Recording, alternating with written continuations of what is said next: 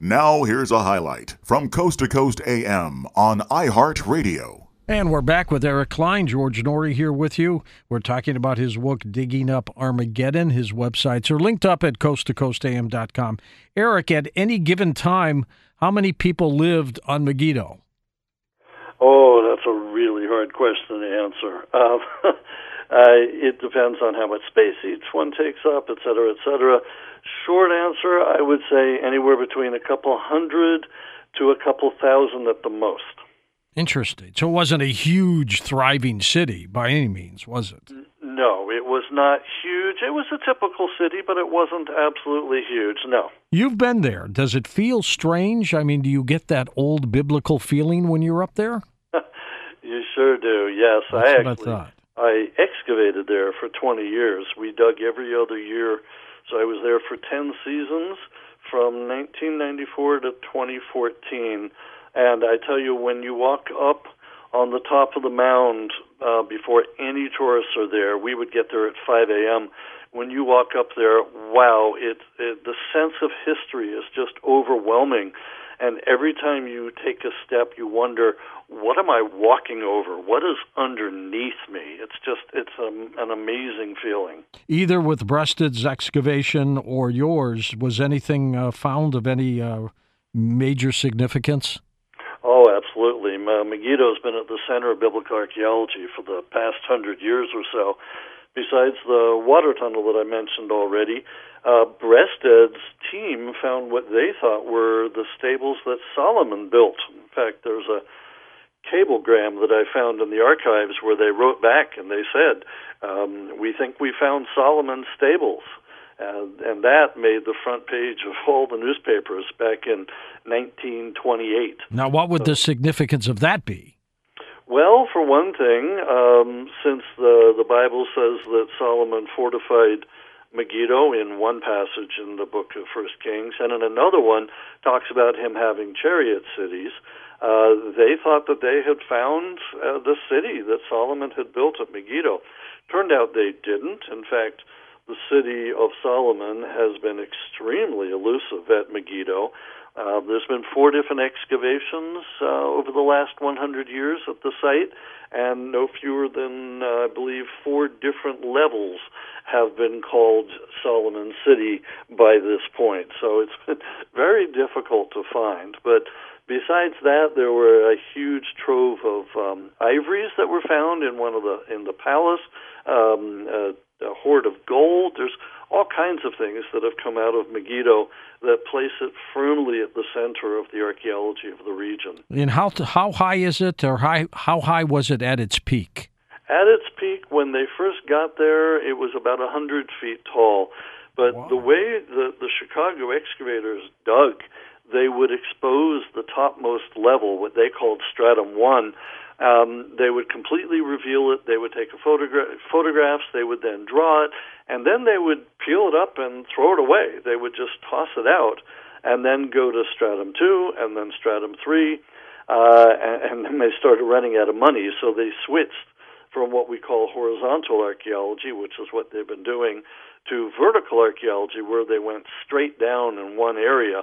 And that's how we know how many cities are there. 20 big cities, one on top of One another. on top of the other. My God. Yeah, because they went right down to bedrock. So that because they took off the top 2.5 cities, the mound, which was 100 feet tall, is now only about 70 feet tall. So at one point in the beginning, it was on ground level. Way back when, probably not, well, yes, ground level, but it would have been a slight small rise. The original bedrock seems to come up above the valley floor, but not by much. So the earliest people, would have just, barely been above the valley floor. But as time went on and more cities were built and then destroyed, and they kept building and rebuilding, the mound grew until, 100 feet tall is nothing to sneeze at. Was it easier to build on top of these older structures? Why didn't they just level them and start over again? It was much easier just to level them out and start and build right on top, because they're building out of mud brick, not out of stone or anything like that. And the mud brick, it's exactly what it sounds like. When you knock over a mud brick house, it goes back to dirt. And so you basically just have to smooth it out, and then you can build on it again. And that's what they would do again and again and again. It's very typical, not just at Megiddo, but at many of these mounds. We call them tells, T-E-L-L or T-E-L. They're found all over what is today Israel, Jordan, Syria, Iran, Iraq, Turkey, all those areas, basically the modern Middle East. They have all these mounds, but people didn't realize that they were actually man-made until the guy with the best name in archaeology, Sir William Matthew Flinders Petrie. He was digging in the late 1800s and up until the 1920s, and he and an American named Frederick Bliss were digging at a site called Tel Hesse, and they suddenly realized that this was a man-made mound, and that's what we've been doing ever since, excavating stratigraphically, which we've borrowed from geology. How flat is it on the top, and what are the dimensions? Let's see. On top of Megiddo now, it's quite flat because Chicago left it where most of the stratum 3 remains are visible. That's the Neo-Assyrian period from about the 7th century BC. Now, let's see, you can walk across it in 10 minutes going in any direction. So the top is not very big. It's also dotted with palm trees, which there's an apocryphal story that the Egyptian workmen that Breasted brought to excavate, it was actually a holdover from Petrie's days, where he had taught the Egyptian workmen to do the pickaxes and the shoveling and this and that. They would bring the Egyptian workmen every year to oversee the local villagers who were the ones carrying the dirt. And the story goes that the Egyptian workmen would eat dates at breakfast and at lunch and would toss the pits out on the mound, and from then the date palms that you see today grew. Huh. I personally think it's kind of apocryphal, but it's a nice story. It is a good story. Now, you uncovered letters, cablegrams, cards, and notes from Breasted's team. Where'd you find them? Found them in the archives of the Oriental Institute. I wanted to write a book about Megiddo and the archaeology. I was going to go level by level, city by city. But when I went into the archives to look at their notebooks and all of that, to my surprise, I hadn't expected it, I found that they had the diaries and the letters and the cablegrams, not just from the directors. There were 3 directors over the 15 years or so, but also the team members. And I suddenly realized that nobody had written a book about an excavation using materials from the team members themselves and telling the story of the excavation from their point of view. So it was absolutely fascinating, especially for me because I knew most of the history already. Like, I knew that they had found the so-called Solomon Stables, but I didn't realize that there was a cable in the archives where the director wrote back to Breasted and said, I have found Solomon Stables. And I kind of sat back in my chair and I went, oh my gosh, look at this. I'm like, look. I started waving it around. So the people came to life for me. They had been just names on the spines of books, and then lists of participants. And I'm like, yeah. And then all of a sudden, here I am reading their letters back home and their diaries, and they became real people, with hopes and fears and dreams and ambitions. And, oh my God, it was like a soap opera there a lot of times. So I suddenly thought, the story of the archaeologist is just as interesting as the story of the archaeology, and nobody's really ever told that before. So let me see if there's a story there, and lo and behold, there sure was. And Eric, at what point is it estimated that civilizations ceased to live up there? Well, the last people that are there are the Persians. So by the time Alexander the Great came by, which would have been about 332 BC, the mound was no longer inhabited. Not quite sure why. I think the water source might have given out, at least temporarily. And so, in fact, when the Romans came, there's an entire Roman legion that is planted there.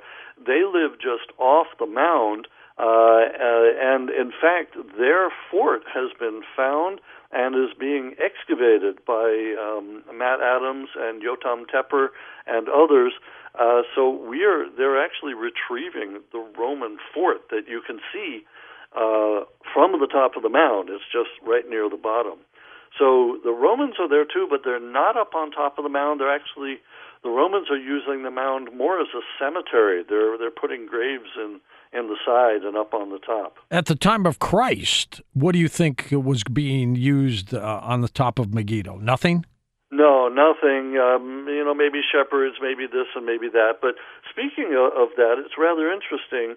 At the crossroads right there, the Megiddo Junction, which is about half a kilometer or so away from the site, is the Megiddo prison today. It's a modern-day prison. When they were excavating about 15 years ago to put up a new building, they came across an ancient building from a couple centuries after the time of Christ. It's like the 3rd century, 4th century, 5th century A.D. But in one of the rooms of the building, they found a mosaic, and the mosaic mentions the Lord Jesus Christ. It's the earliest mention that we've got of Jesus Christ anywhere, as far as I know. Now, what happened during the 1177 BC collapse? The 1177 BC collapse, that's the end of the late Bronze Age. So that's about 3,200 years ago. And basically, the world that stretched from what is today Italy to what is today Afghanistan, and from what is today Turkey down to Egypt, was all internationalized. It was globalized for their time period. They were happily trading for 200, 300, 400 years. Wow. At the end of the Bronze Age, using tin and copper to make bronze. But suddenly, round about 1177, everything collapsed. They went down within a couple of decades, a century at most. And what had been a thriving set of civilizations, 7 in all, the Canaanites and the Egyptians and the Hittites, Mycenaeans, Minoans, Assyrians, Babylonians, suddenly they're all gone. It was a catastrophe such as the world had never seen and wouldn't see again until the Roman Empire collapsed, and that was 1,500 years later. So the collapse of the late Bronze Age is 1177, and that is the title of my previous book, which I'm now working on revising because it seems that it might be time to do it. So 1177 BC. I think that's the one that you were on with me back in 2015, wasn't it? Yes, absolutely. Yeah. That's exactly what it is. You have a good memory. So yes.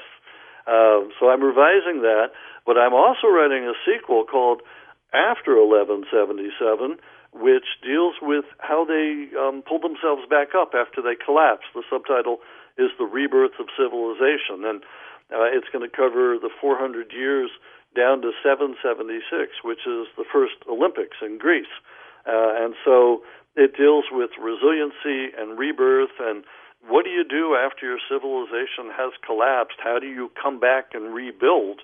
And so, again, that not only seems a perfect sequel to 1177, but also seems like it might be a little appropriate for our world today. I was going to just ask you about that, Eric. Do you see any similarities between 1177 BC and what's happening today? I'm afraid I do. I see an awful lot of similarities. Oh, boy.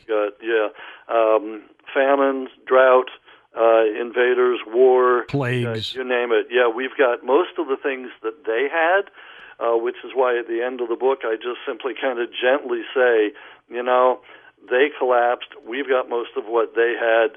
It might be hubristic to think that we won't collapse. And now with the coronavirus running around, I'm thinking, God, I hate it when I'm prescient. Me too. So, yeah, we have what they had back then, and they collapsed. So I'm usually very optimistic, but I'm a little worried right now. Listen to more Coast to Coast AM every weeknight at 1 a.m. Eastern, and go to coasttocoastam.com for more.